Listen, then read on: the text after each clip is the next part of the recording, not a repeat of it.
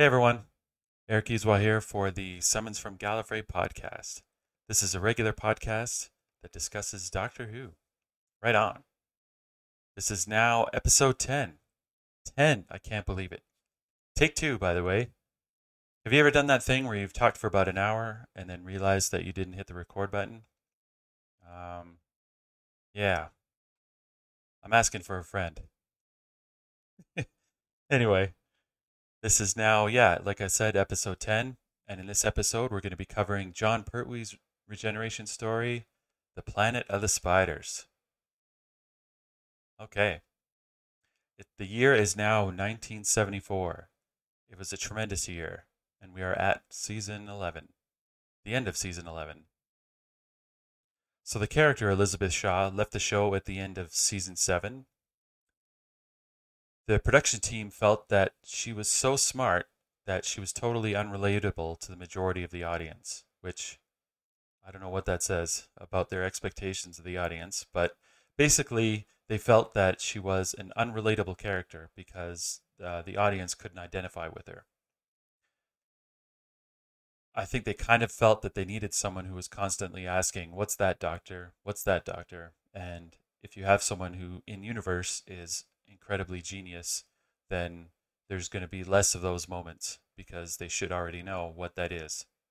At any rate, they introduced a character named Jo Grant, who she's about college age. She comes into the picture during season 8 and leaves during the last story of season 10 to join and marry a Professor Jones who is an ecological activist.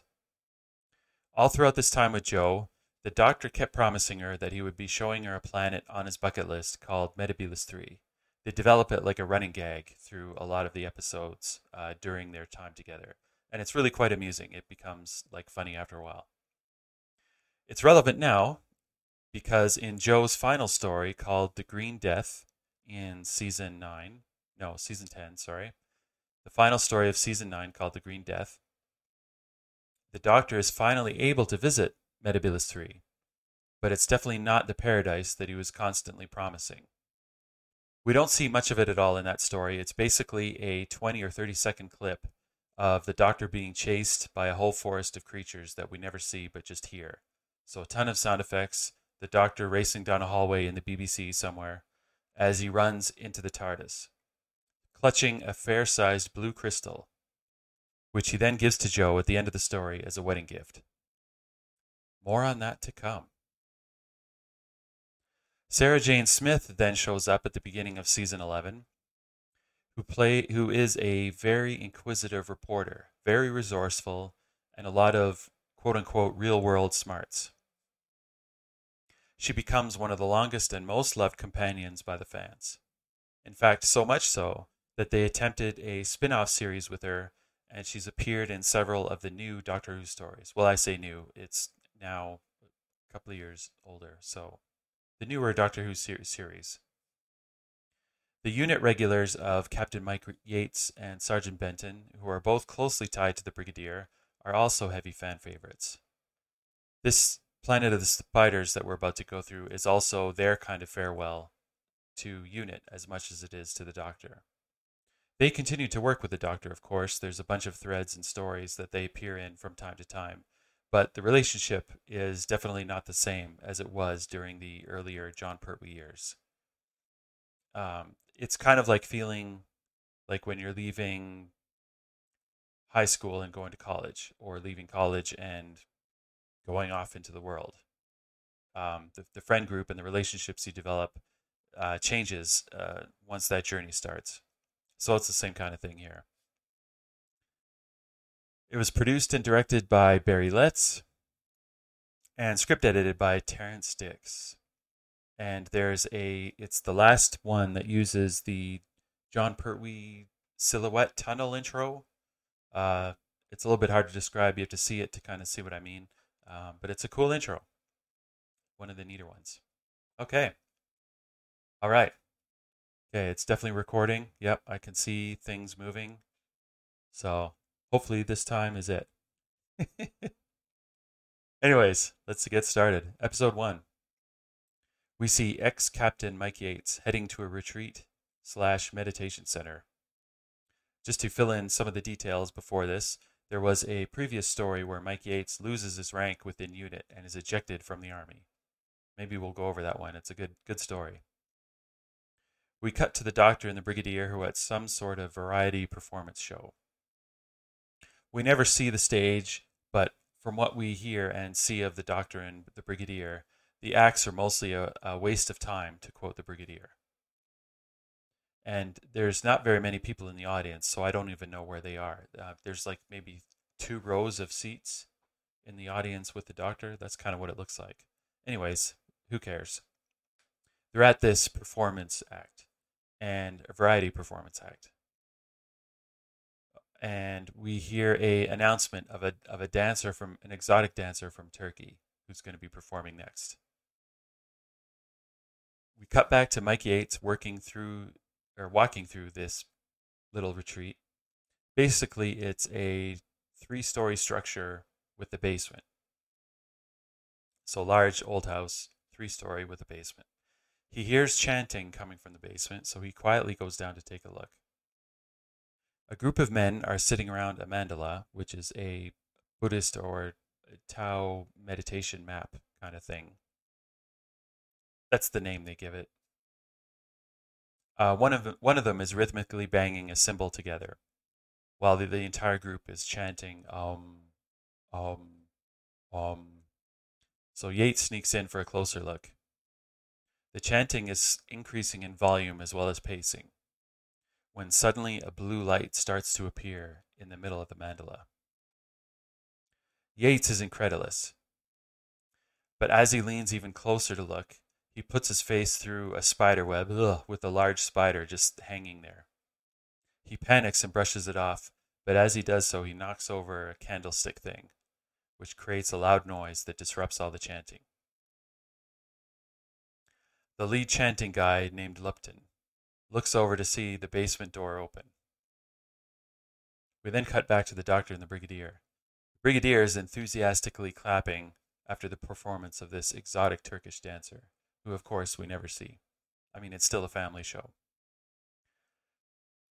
But he calms down a lot. It's kind of funny because he's really clapping and then calming down when he looks over and sees the doctor just staring at him. So I think he reminds himself where he is and just calms back down again.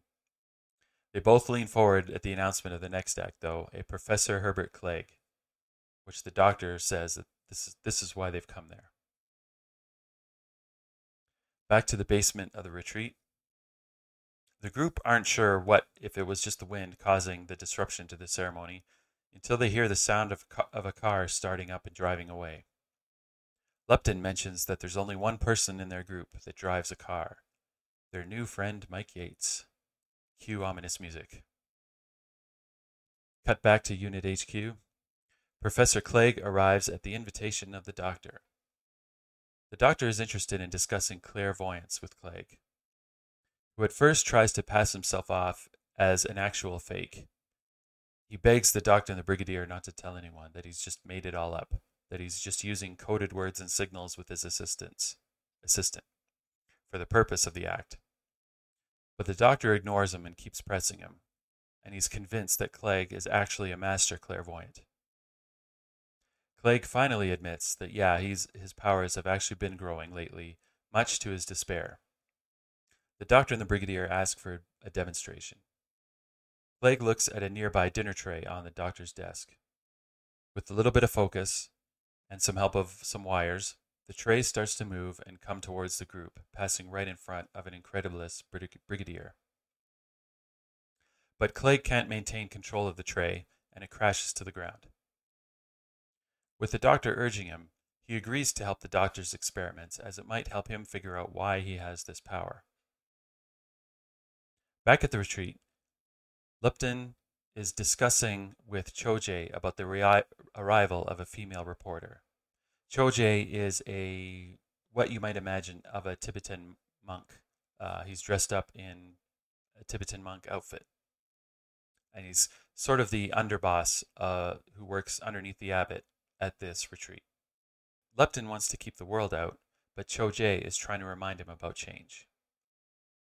He reminds Lupton that eventually he will need to learn how to remain in solitude while out amongst the chattering of the rest of the world. We cut to a train station where Yates is picking up Sarah Jane Smith. They get in his car and they head back to the retreat. Lupton is back in his room talking with one of the other chanters named Barnes. They suspect that Cho-jae has brought the reporter in because he suspects something about what they've been up to. They feel close to a breakthrough in their meditation. They're interrupted by Tommy, who's a autistic or developmentally challenged individual who's trying to show them a flower he picked. He's somewhere on the autism spectrum for sure. They're quite rude and demeaning to Tommy. At one point, Barnes just pushes him away, which causes Tommy to fall down, crushing his own flower in his hand. Back in the car, Yates is clearly not telling Sarah Jane anything.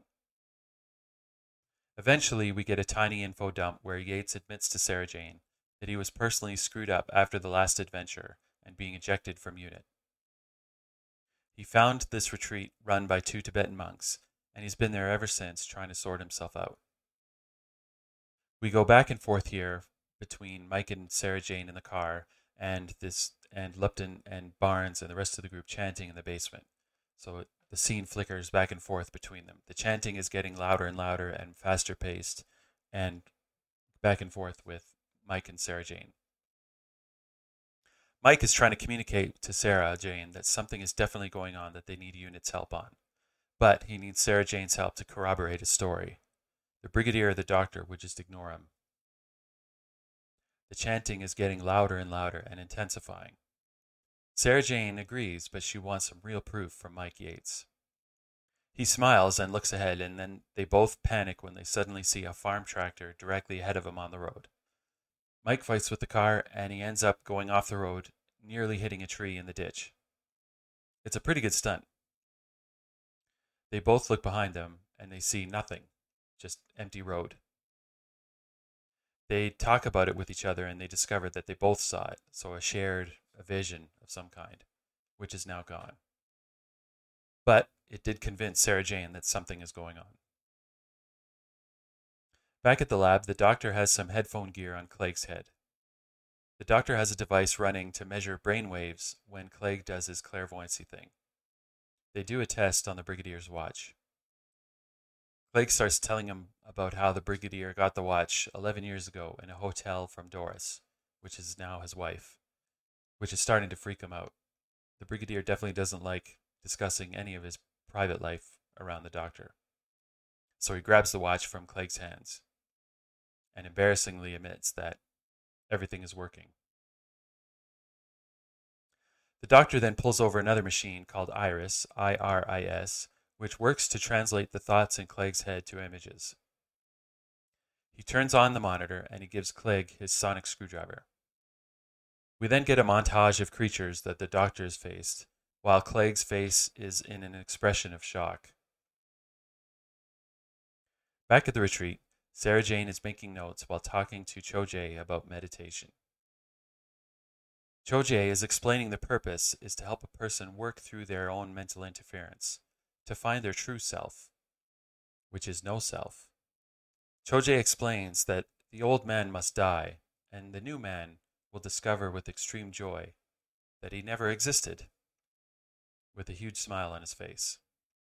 Sarah then asks Cho-jae about any dangers of this meditation and focus.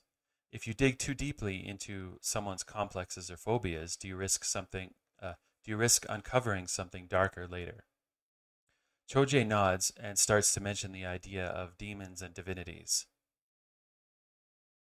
Their method of teaching, called the Vajrayana way, the Vajrayana way, uses these powers to help. I'm glad they only mention it once. But it sounds like this is also the first time that Yates has heard this. He questions Cho-jae if someone could misuse these powers for evil. Cho-jae nods and admits it could be indeed the most dangerous, but he assures them both that such a thing could never happen there. Which of course means it's happening. Back at unit, the doctor and the brigadier are convinced that the imaging machine is working properly. But Clegg hands the doctor back his sonic screwdriver, convinced that he was just seeing fantasies. Sergeant Benton then comes into the room, carrying a package addressed to either the doctor, the brigadier, or Yates, or Benton, basically all of them. The doctor feels that it's from Joe, who's currently in South America. But instead of opening it, they give it to Clegg. He starts rubbing it in his hands and tells them that it's a blue crystal from beyond the stars. The brigadier gives out a loud groan, but the doctor smiles. It's the crystal from Metebelis III that he gave Joe.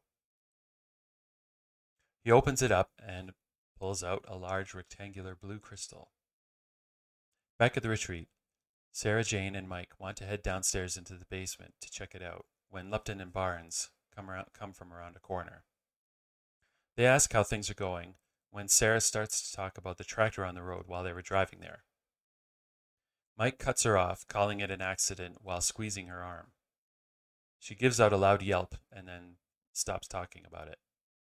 Lupton makes an obvious threat to Yates on how dangerous the road can be. Mike then mentions that if they don't leave now, Sarah Jane will miss her train, and he pulls a protesting Sarah Jane away, and they leave. Lupton and Barnes watch them get into Mike's car and drive away. Lupton smiles, convinced that their threat to Mike has worked and that he's scared to death. In the car, Sarah Jane complains that she'll be bruised for a week thanks to Mike. He apologizes to her and explains that that was Lupton. After a short drive, he turns around and comes back to the retreat, but hides the car in the bushes near the entrance. They're going back, but on foot, which gets Sarah Jane all excited. Back at Unit HQ, the doctor is reading Joe's letter. She's explaining that they haven't found anything they've been looking for in South America, and the local natives are blaming the crystal, telling her that it's evil. Either Joe gets rid of it, or their native tour guides will stop helping them. While the doctor is reading, Clegg takes the crystal and starts to turn around it in his hands out of curiosity. Back at the retreat, Mike and Sarah Jane are climbing into a window when they're discovered by Tommy. Mike tries to explain that they're playing a game, at which Tommy gets even more interested and wants to play along too. Sarah Jane introduces herself to Tommy and patiently explains that they're playing a game called Secrets, and not to tell anyone that she's there. She notices that Tommy is interested in a little piece of jewelry that's on her jacket, so she gives it to Tommy, who then walks away. Yates and Sarah Jane sneak down into the basement, which is currently empty, but they soon start to hear voices from upstairs. They hide around a corner while Lupton, Barnes, and the other men come down the stairs and take their meditating positions around the mandala. They start chanting while Mike is unnecessarily nudging Sarah Jane to pay attention. Meanwhile, the doctor is reading Joe's letter while Clegg is holding the crystal. The crystal is now glowing a shiny blue light, and the letter gets pulled out of the doctor's hands by a fierce wind. There's a rumble all over the lab, with everyone almost falling over, equipment falling off of shelves, etc. The crystal keeps shining while the unit lab is in chaos. The doctor is fighting this wind to make it over to Clegg. He finally gets there and knocks the crystal out of Clegg's hands. Clegg screams and then slumps over dead. Back at the monastery, the chanting is getting louder and louder. Sarah's eyes are getting wider and wider. From the blue light that's appearing on the mandala, a very large spider appears, about the size of a cat. Ugh. Cliffhanger! Okay, I gotta find a better cliffhanger. You'd think by episode 10. Okay, episode 2. The spider materializes on the mandala. Sarah is close to screaming, so she grabs Mike's arm instead. The dude who was crashing the symbols together gets up in fear and tries to leave, but a lightning bolt comes from the spider, knocking him unconscious. Lupton tries to order the spider to go away. The spider tells him that she's there to give him the power he's after, and she orders Lupton to turn around. He does so, and the others watch in horror or fascination as the spider leaps onto Lupton's back. After a moment, it disappears. Ugh, it's really creepy.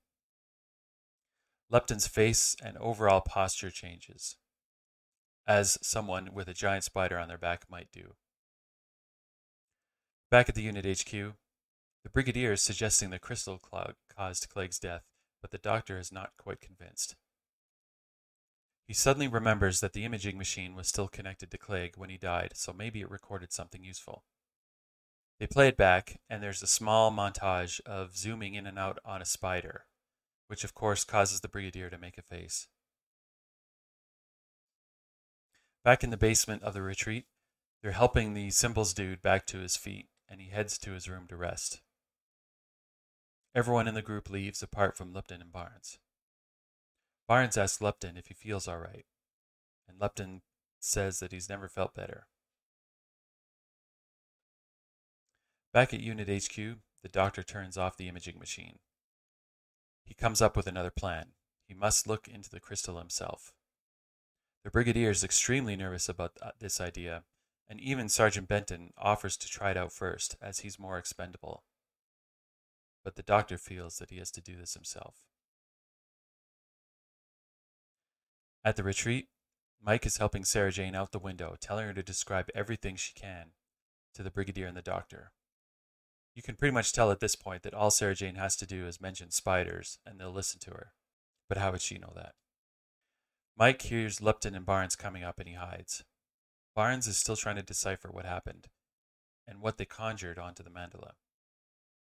Is it one of the demons that Cho Jae has warned them about? Lupton is pretty sure it's not a demon, and he can still feel the spider. Their minds are joined together. Barnes heads to bed, and Lupton suddenly feels the spider twitching in his mind. She calls the crystal. She feels the crystal. She's come to this world to retrieve it. She convinces Lupton that the crystal will give them both the power that they seek. She encourages him to concentrate. Lupton can see a man holding a blue crystal. We fade out to see the doctor staring into the same crystal. Benton comes in with some fresh coffee, which snaps the doctor out of his meditation. The Brigadier questions the doctor about the spiders. The doctor reveals that all he could see when he looked into the crystal was the face of his old hermit teacher that the doctor knew when he was younger. Another Time Lord who had taught the doctor how to look into his own mind. I'm sure it won't come back later at all in this story, right? Back at the retreat, Mike is trying to go up into the attic to visit the abbot, but Tommy steps in. It's time for bed, and the abbot is resting. Tommy doesn't want to hurt Mike, but he's making sure that the abbot isn't disturbed. Mike is okay with it, and as he's leaving, Tommy notices a shiny pendant that Mike is hanging around his neck. With a smile, he takes it off and gives it to Tommy. Back at Unit HQ, Sarah Jane is trying to tell the doctor what happened, but he's focused on the machine hooked up to the crystal.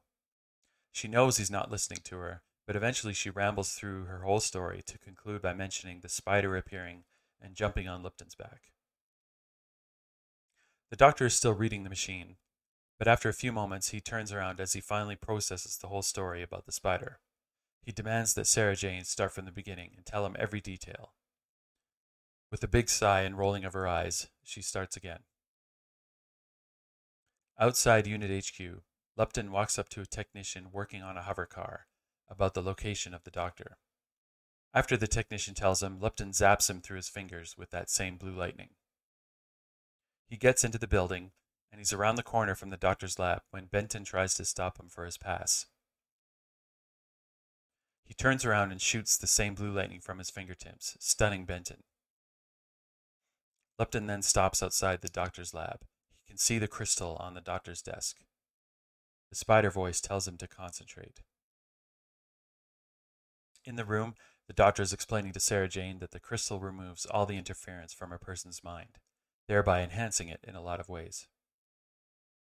He searched for it specifically while he was on Metabilis 3. But it could be used for evil depending on the person wielding the crystal. Sarah Jane suggests that these spiders have come from Metabilis 3 and want this crystal. But the doctor doesn't really recall any spiders, certainly not giant ones, from his visit. So he concludes that it could be from a time period after his first visit, perhaps in the future, far future. Suddenly, as Sarah Jane is staring right at it, the crystal vanishes from her eyes. In the hallway outside, Lupton is holding it in his hands. He runs out of the building, giving Benton a punch on his way out. The doctor and Sarah Jane run out of the lab to give chase. And here we go. We're about to start the chase sequence of all chase sequences. This one's a doozy. Lupton spots the hover car that the technician was working on, and he climbs in and takes off. Benton climbs into Bessie, which is an old-timey yellow roadster that the doctor has beefed up, and he takes the Brigadier, Sarah Jane, and the doctor after the hover car. They pass by an airfield, and the doctor steps off Bessie to get into a personal-sized helicopter called the gyrocopter to guide them from the air. The Brigadier then scoots Benton over and takes control of Bessie, and they drive away. And there's now several shots of the hover car driving down the road with Bessie in pursuit. And they're going down the same section of road, turning the same corners. It's still a neat chase, though. We get a few shots of the doctor using the radio to direct the Brigadier to try and cut off Lupton. Lupton finally looks behind him and notices the Brigadier after him, as well as the doctor above him in the gyrocopter. We then, of course, cut to a bored police officer who's sitting in a car at the side of the road. He radios into dispatch that nothing is happening again. Suddenly, the silver hover car zips by, with the old roadster in pursuit, followed by the gyrocopter in the air. The cop radios that into dispatch and takes off in pursuit. There's more footage of the chase through the same sets of turns and roads. Eventually, Lupton brings the hover car to a wide field area and gets out, hiding in the bushes nearby. The doctor lands just as the Brigadier is pulling up at Bessie. The cop finally gets there and starts to demand some answers. While they're all talking, the Spider urges Lupton to get into the flying machine and take off, convincing him that she can help him pilot it. So the doctor and Sarah Jane run over to the hover car and get inside. The doctor flicks some switches, and suddenly the hover car takes off into the air as a flying car. The Brigadier and Benton head back into Bessie, and they pass the police officer, who just realizes that he's not going to get any answers, and he puts away his notebook. He gets in his car and is about to give a report, but he ends up just heading home for the day. Meanwhile, the doctor and Sarah Jane in the flying car catch up to the gyrocopter. The Spider tells Lupton that he needs to land as they're running out of fuel. He puts it down in another field near a river or a lake, and he takes off on foot. Soon after, the doctor lands the hover car, and they both climb out. Lupton makes his way to the water, and luckily for him, a motorboat is coming into the shore, followed by a small personal-sized hovercraft. Lupton gives the motorboat driver a shove and takes off in the boat. The doctor and Sarah Jane get to the same spot, and the doctor climbs into the hovercraft, taking off in pursuit after Lupton. Now there's some more chasing on the water of the doctor and Lupton. At one point, the doctor takes a shortcut by going over some land, and then gets back onto the water to show up right behind Lupton. Lupton realizes that they're in trouble. The doctor is close behind him. The Spider says that she'll get help from Metebolus 3, and for Lupton to concentrate. The doctor pulls up to the boat and jumps inside, and he's just about to grab Lupton, only to see that Lupton vanish in front of him. Cliffhanger! Episode 3. Tommy comes out of this tiny door under the stairs. I don't think it's his bedroom. It might just be like a small workroom that Tommy made for himself. I don't know. He turns a corner and then he hides again as he sees Lupton just materializing in the middle of the corridor. Clever Lupton, says Tommy. He then spots the blue crystal that Lupton is holding and he starts drooling over it. My precious. He slowly follows Lupton. An exhausted Lupton gets to his room and shuts the door. The Spider tells him that they did it together and they will have more power than he thought possible, but she warns him to hide his ambition. If her sister spiders detected his thoughts, they'll kill them both. She warns him that she senses they're attempting another mind link with her. We now dissolve to Metebelis 3. We're in a council chamber loaded with giant spiders all over some benches. Picture two layers of benches Picture 2 layers of benches forming a U shape with spiders all over both. They're staring at Lepton's head, which is floating in the air as they're talking to him. The queen spider congratulates Lepton's spider on recapturing the crystal and that they'll work on getting them home.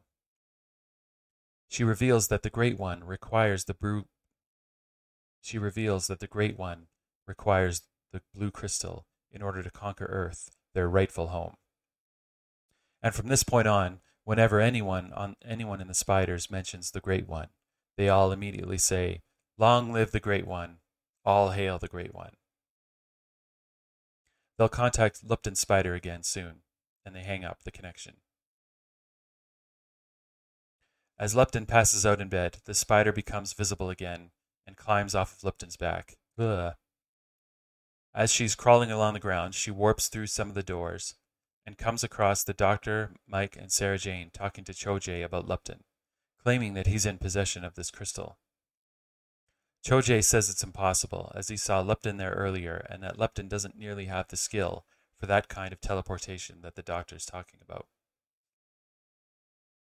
Barnes also overhears this and races to Lepton's room to wake him up. With the spider not on his back, he wants them both to leave right away, but Lepton ignores him and starts to wash his face, sharing with Barnes the whole reason he ended up at the retreat. While Lepton is sharing his story, Tommy has climbed up a tree outside the window and he's looking into Lepton's room through the open window. He spots the blue crystal on the desk nearby, and with a smile he quickly grabs it and then goes back down the tree.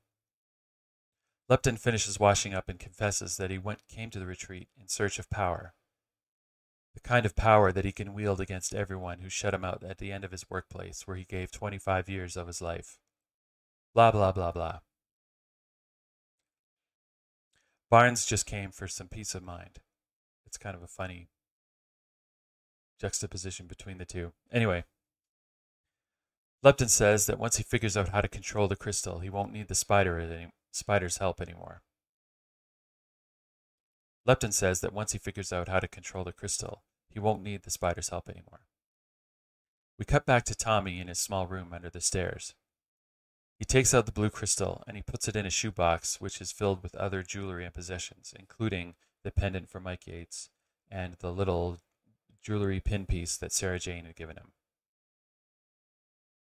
Back in Lepton's room, Barnes points at the floor as the spider comes in through the door. She tells him that Cho-Jae will soon visit in order to talk to him about the doctor. They must have a plan. She's also overheard Lepton plotting against the spiders, so she gives him some mental zaps to remind him of who's in charge. After Lepton begs her for mercy and to stop zapping him, he turns around and gives the spider the same mental treatment with his mind, forcing her to beg him to stop. They realize that they're each powerful in their own right. He wants to conquest Earth, while she wants to conquest Metebelis 3. Again, they agree to help each other. She jumps on his back again and disappears. He turns around to get the crystal, only to realize that it's gone. Meanwhile, in Cho-Jae's office, the doctor and Mike Yates are begging him to let them talk to Lepton. Tommy quietly comes into the room at the back and gets the attention of Sarah Jane. She follows him out, and Tommy tells her that he likes Sarah Jane and has a present for her this time. He takes her hand, and they leave. He makes Sarah Jane wait for him outside of his little cubbyhole as he goes in and closes the door. Suddenly, Sarah Jane overhears Lepton and Barnes trying to track down the crystal. The spider tells Lepton that nobody on Metebelis 3 has it, as they used up all their mental powers just to talk to them. So it must be nearby on Earth. Lepton comes up with a plan that if they're recalled to Metebelis 3, they're going to have to bluff the Queen. Otherwise, she'll kill them both. The spider thinks it's a dumb idea, but she doesn't have any other suggestion. Lepton heads down to the cellar while Barnes leaves to talk to their group. Sarah Jane is itching to follow Lepton when Tommy comes back out of the room with a shoebox. Before he can show her the crystal, she tells Tommy to go get Mike Yates. She's heading to the cellar to follow Lupton. Of course, as she turns away and leaves, Tommy holds up the big blue Metebelis 3 crystal. Sarah Jane sneaks into the basement and finds the same hiding spot as before, just moments before Lupton makes his way downstairs. He pulls out the mandala and starts to chant. Tommy manages to find the doctor and Yates and is trying to tell Mike about the cellar, but he's dismissing him. Tommy gets a little bit more excited and persistent, trying to repeat the message, that finally the doctor thinks that he's got something to say. Tommy says that both Lupton and Sarah Jane are in the cellar. They both take off in a run. In the basement, a chanting Lupton disappears. Sarah Jane steps out of her hiding spot to check things out and accidentally steps onto the mandala. She calls for the doctor and Yates. They make it to the cellar while the doctor is yelling at Sarah Jane to get off the mandala, but she can't. She finds herself stuck. Before she can move anymore, she suddenly finds herself on Metebelis 3. It kind of looks like the Grand Canyon, which I've never been to, but only seen pictures of. But the terrain looks very similar. It's very flat, rocky, deserty. It's kind of hard to explain, but I'll just go with that. She freezes as she notices that Lupton is just a few feet in front of her. I don't know how far he is in front of her, but it makes it look like he's only a few feet in front of her. Lupton doesn't notice her, though, and he moves off. Sarah Jane is about to move when she's suddenly grabbed from behind. The doctor tells Yates that the only thing he can do now is to chase after Sarah in the TARDIS. Mike will stay behind to try and figure out how to help them from there. Sarah Jane is taken to a small village. The one who grabbed her, his name is Tuer. The one who grabbed her, his name is Tuer, Tuer. It's a horrible name to pronounce. Tuer wants her dead as a spy for the spiders. Sabor is the chief of the village, while Arak is his son, who we'll meet shortly. Sabor's other son is Tuer. She makes a joke about the spiders, which only fuels their rage towards her. Arrak, Arak finally convinces everyone not to kill her. A trumpet sounds and everyone scatters. The Queen of the Eight Legs is coming. Sarah Jane, Arak, Sabor, and Tuer hide out in their house. Arak is wanted for striking one of the Queen's guards, but Sabor gives himself up for his son. And they're just about to take him away when one of the human guards, spots Sarah Jane. Meanwhile, the doctor gets back to Unit HQ and races into the TARDIS, which takes off right away. The TARDIS lands on Metebelis 3, and the doctor steps out right in the same village that Sarah Jane and the other humans are at. The doctor spots the Spider Queen and then bows to her, asking what she intends to do with Sarah Jane. The Queen doesn't answer the doctor's question, but is surprised to hear that they're both from Earth. She demands the guards take the doctor as well, but he puts up a big fight, and it's a pretty good action sequence. He takes out a few guards before they all do the lightning thing to him, which knocks the doctor out. He collapses right on the doorstep of the TARDIS. Cliffhanger! Episode 4.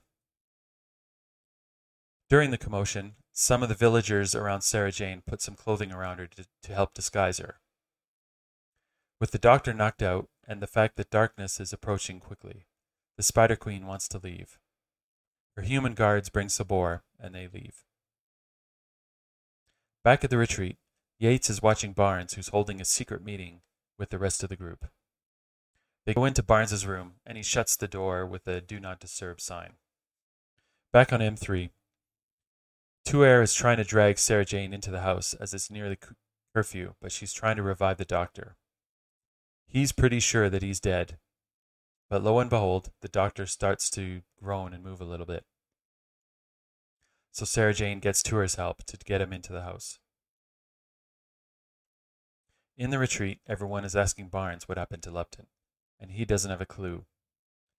He figures that Lupton finally made it to the planet of the spiders. Some of the group want to come clean and go to the police, but Barnes shuts that down. Maybe Lupton is trapped and needs their help to bring him home. Tommy interrupts them, and again Barnes treats him like garbage. It's pretty awful. Barnes mocks him for not being able to read the Do Not Disturb sign. Tommy leaves, remembering that his mom had sent him a book that he could start reading.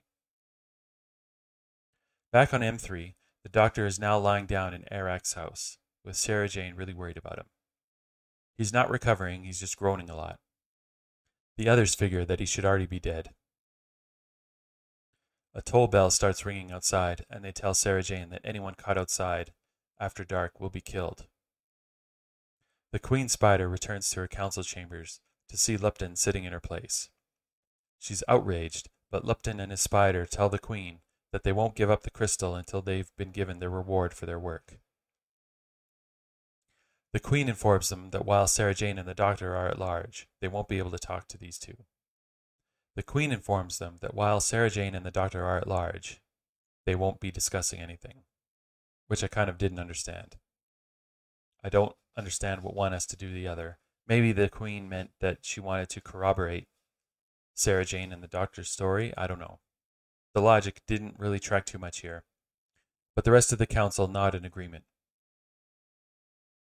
Tommy is back in his room under the stairs. He pulls out the blue crystal and puts it next to him. He then pulls out a grade 1 reader book and he starts to read through it. As he's struggling through the pages, the crystal starts to come alive. Tommy notices that it's glowing brighter and brighter blue, and we get a montage cutting back and forth between Tommy's face and the crystal. So Tommy's face, crystal, back and forth. Finally, Tommy falls over. After a few moments, Tommy sits back up and he finds that he can read the pages fluently. He starts getting more and more excited as he's turning page after page and reading everything without a problem. Back on M3, the Doctor is weakly telling Sarah Jane to get a machine for him from the TARDIS. It's the only thing that can save him. Sarah Jane finds the TARDIS key in his pocket and she leaves. Arak warns her that if she's caught, she'll be killed. She sneaks across the courtyard and into the TARDIS. She comes back out a few seconds later with the leather satchel the Doctor wants. She puts it on the ground while locking the door, and then turns around to see Lupton and guards. In the house, Arak wants to go out and help Sarah Jane, but now Tuar is holding him back, as it would also mean Arak's death.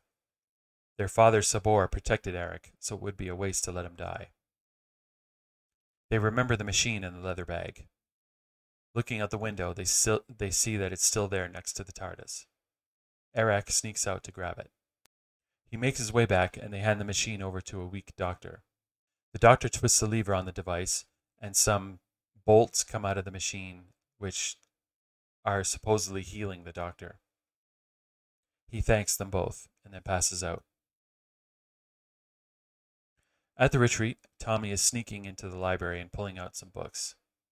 He reads through one without any issue, and then he starts grabbing other books from the shelves.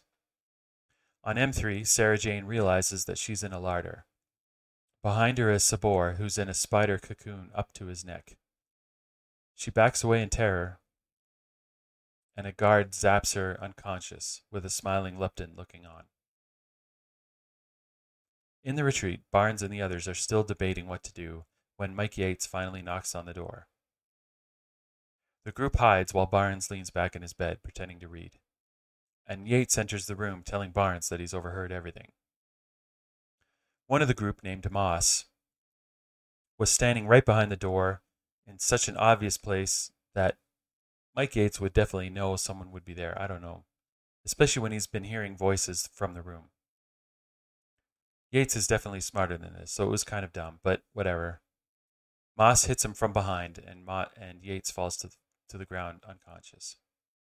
Back on M3, the toll bell starts ringing again because it's dawn. The Doctor snaps awake, getting everyone in the house up. Sarah Jane hears the same bell from where she is and wakes up to find that she's in a cocoon up to her neck. Sabor tells her that they're both destined to be eaten by the eight legs. The doctor and Arak are eating some soup for breakfast, while Tuar is pacing impatiently.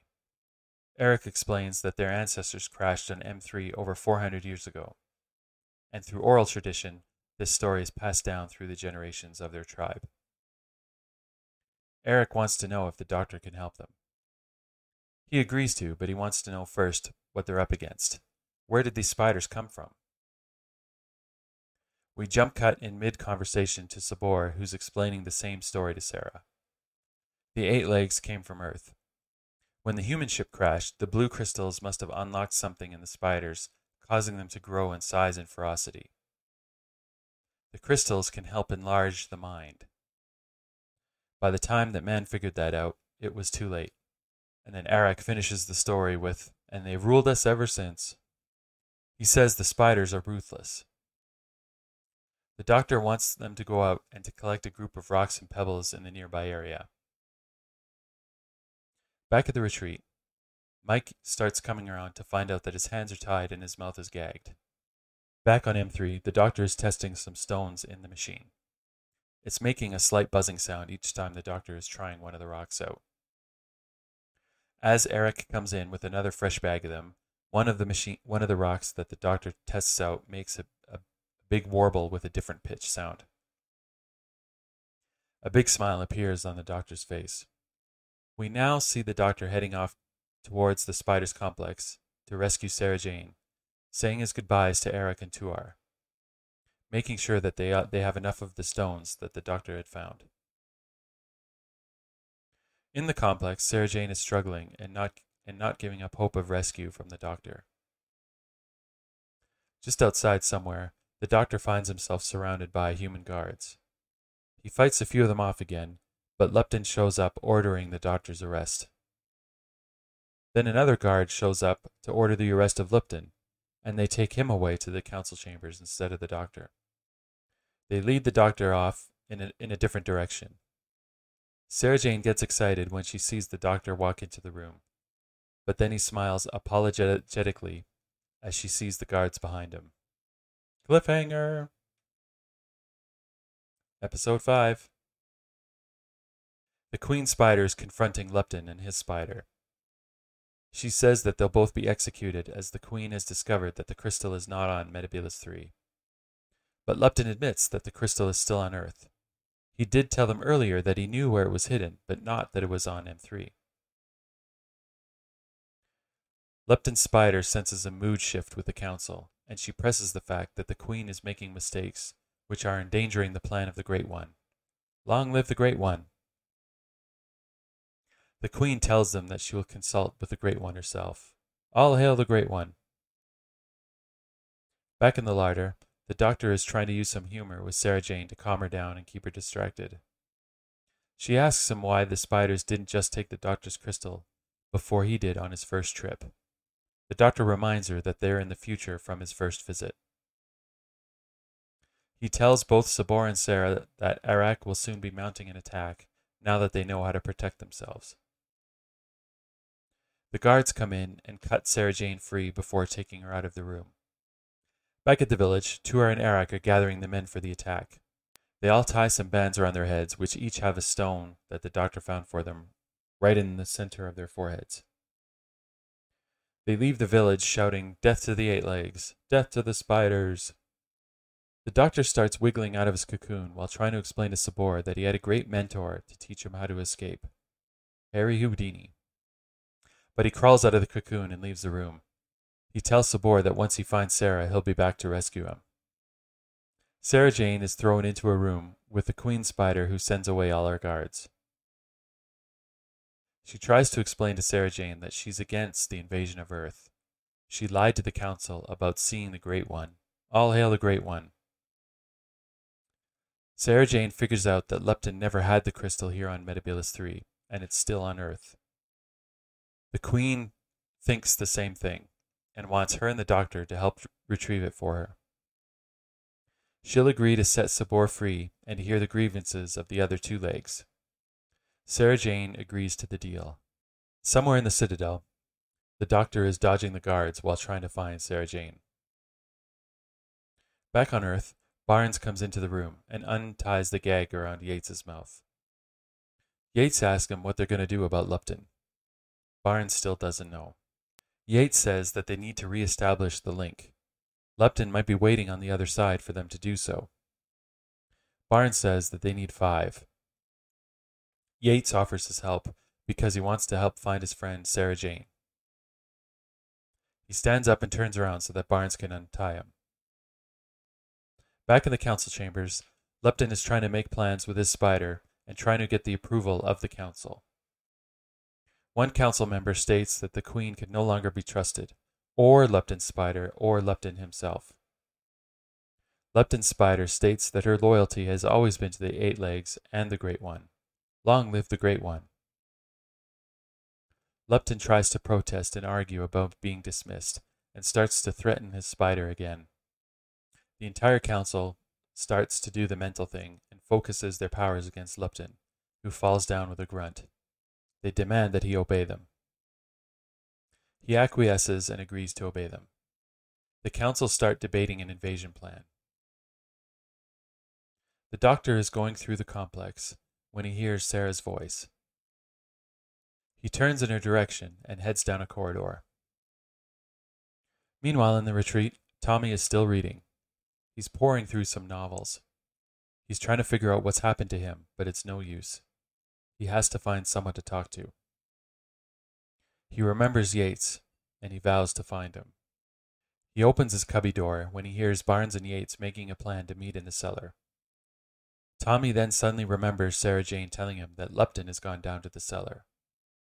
And then he starts to remember clever Lupton, and how he remembered seeing Lupton just appearing in the middle of the hallway. He dives for his shoebox and he pulls out the blue crystal. He decides to go talk to Cho-Jae for help. The Doctor finds himself in the cavern of the Great One. Long live the Great One! And the walls are reflecting a lot of blue light. He discovers that she tricked him by making him think that he heard Sarah Jane's voice. The Great One wants the crystal that the Doctor stole. She has searched all time and space for that particular one. It's the last crystal that she needs. The Doctor at first refuses to help her. The Great One starts laughing and starts forcing the Doctor to walk in a circle against his will. She senses that he is afraid. She tells him to leave and come back quickly with the crystal. She must have it. She must have it.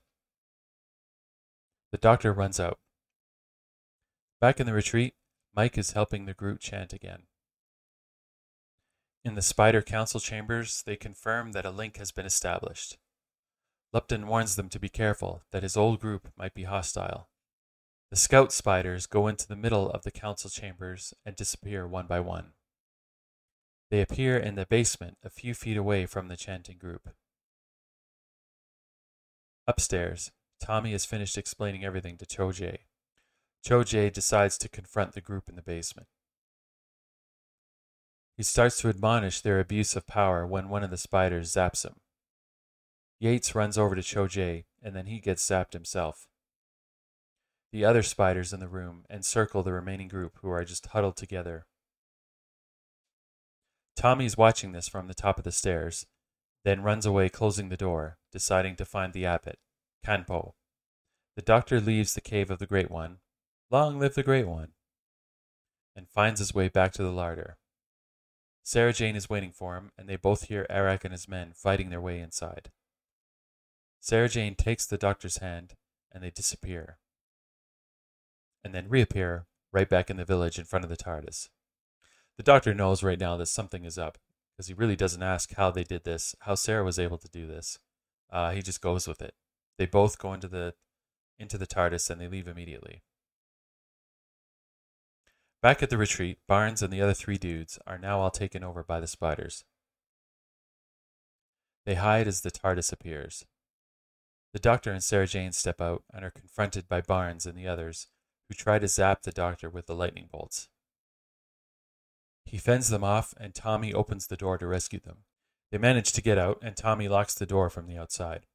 The doctor announces that Cho-jae and Mike aren't dead, they're just unconscious. They rush back upstairs, with Sarah Jane making an offhand comment about how Tommy's normal again. To which Tommy says, "I sincerely hope not," which is a good line. They want to head up to see the abbot. They get to the abbot's room. Picture an old Tibetan monk sitting in a wooden chair. The doctor greets the abbot in Tibetan, which brings a smile to his face. He teases the doctor that it's sometimes difficult to recognize friends. The doctor kind of looks at him, but doesn't say anything.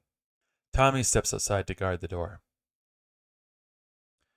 The doctor sits and starts to tell the abbot everything, including the admission that he initially stole the blue crystal. Soon Barnes and the three others come from around the corner, with their spiders telling him that the blue crystal is in the room. But Tommy is standing firm, not letting them pass. They try to muscle him out of the way, but it doesn't work. Finally, they all decide to raise their hands together and start to zap Tommy. Cliffhanger!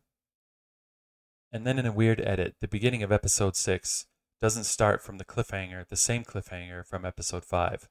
There's a little bit of a different sequence here. There's no confrontation with Tommy the way it happened in the last episode. So we start with Tommy taking the doctor and Sarah up to the abbot's room. Tommy stepping out to guard the door. Barnes and the rest of the group are in a hallway. Moss wants to leave, but the spider on his back starts to give him the mental pain to force him to stay. He acquiesces, and the rest of the spiders sense that the blue crystal is nearby. They want Barnes and the group to concentrate. The spiders can still sense it and pushes them to head towards the abbot. Meanwhile, the doctor finishes telling the abbot the whole story and cannot give the crystal to the Great One. Long live the Great One. It would mean the end of Earth, or even the universe with that kind of power. The abbot produces the crystal. Sarah's eyes widen. The queen within Sarah Jane demands that the crystal be given to her.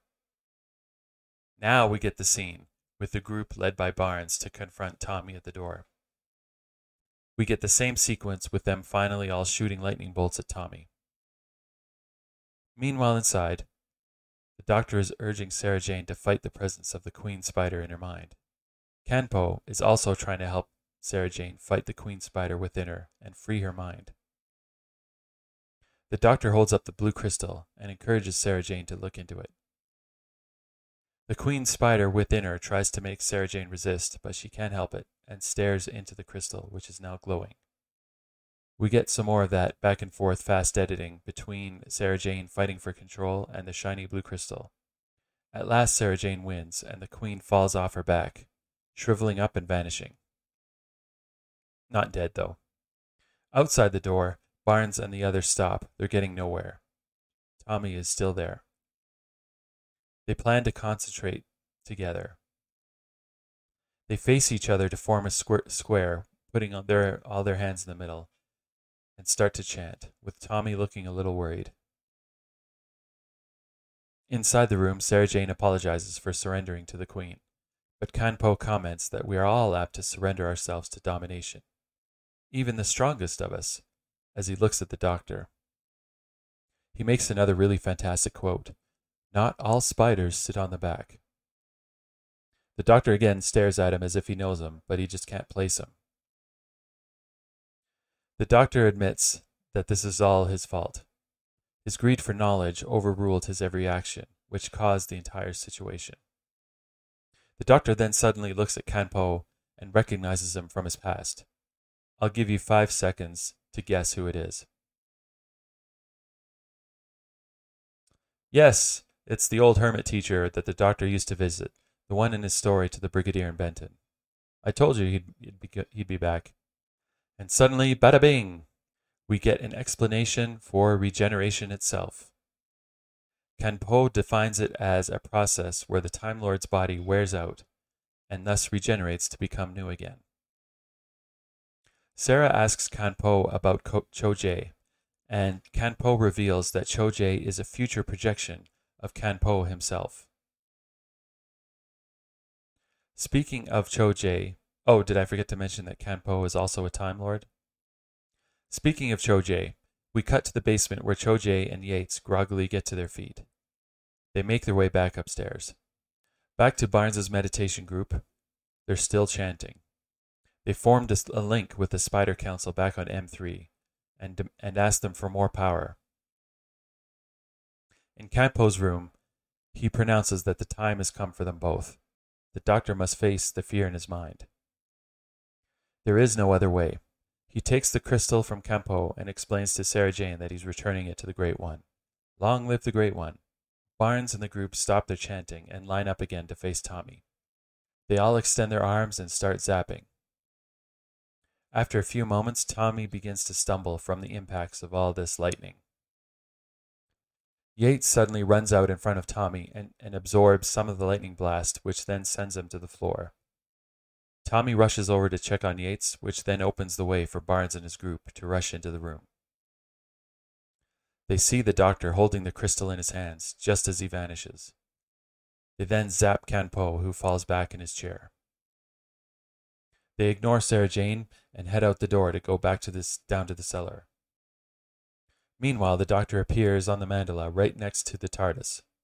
He races inside and dematerializes just as Barnes and the others show up. The TARDIS materializes again right next to the village. The doctor steps out and greets Eric and Tuer, and he gets their help to guide him back to the cavern where the Great One is. Long live the Great One. Instead, Eric and Tuer lead him right into the Spider Council room. The doctor realizes that their attack failed, and they've now become minions to the spiders. The Queen Spider is back and demands the crystal from the doctor, but he states that he will only give it to the Great One. All hail the Great One. Lupton tries to grab the crystal from the doctor, but his spider tortures him to stop. Nobody will dare interfere with the Great One getting the crystal from the doctor. Long live the Great One. The Queen admits defeat to the doctor, but she's glad that he will soon die. After the doctor leaves, Lupton loses his cool and starts insulting the spiders for obstructing his plans for power. Finally, they get tired of him and zap him dead. End of Lupton. Back at the retreat, Tommy has taken Yates to see Campo. As Yates slowly recovers, Campo tells him that his compassion for Tommy helped protect him, just as much as Tommy's innocence protected him from the lightning blasts. Campo then announces that he's had it and slumps over. Campo then regenerates into Chojay. We don't get any glowy light or anything around his body, just a plain dissolve from one to another. Chojay/Campo turns to Sarah Jane and says, "How will you put this in your magazine, Miss Smith?" And the whole group start chuckling. It's kind of like a Star Trek original series joke ending. Anyway, joke's over. We're now into the end game. Just serious business now, folks. The doctor makes his way back into the cavern to face the Great One. Long live the Great One. She lets him approach her, and finally we see that she's a gigantic spider. She's on a platform, and hanging above her is a complex web of blue crystals, which are formed into an inverted cone, with the very tip an empty space just big enough for the crystal in the doctor's hand. The doctor demands that she leave the humans alone, but she just laughs. Earth is just one speck in the cosmos. She's after everything. She longs for the crystal. She aches for the crystal. The doctor asks her why is it so important. She explains that the web above her head is a complex web of crystals to reproduce the pattern of her brain. She's basically using it as an amplifier, with the power of her mind growing and reproducing. The doctor warns her that all she's done is to create a positive feedback circuit. He knows she's trying to increase her mental powers to infinity, but it's impossible with that structure. The energy will continue to build up within the crystals until it releases and destroys her. The Great One ignores the doctor. Meanwhile, the crystals within the cave itself have been breaking down the doctor, and he knows he hasn't got much time left. The Great One tells him that with his last breath, she will grant him the honor of watching her become the Supreme Being. The crystal then floats from the doctor's hand and up into the last spot in the web. She announces that everything is complete. All praise to the Great One. The doctor keeps warning her to stop, but she's beyond listening. She's pretty much insane. She's gone mad for power after searching for this last crystal for so long. She keeps repeating, "All hail the Great One," when suddenly she starts to scream. The cavern starts to tremble and the doctor runs out.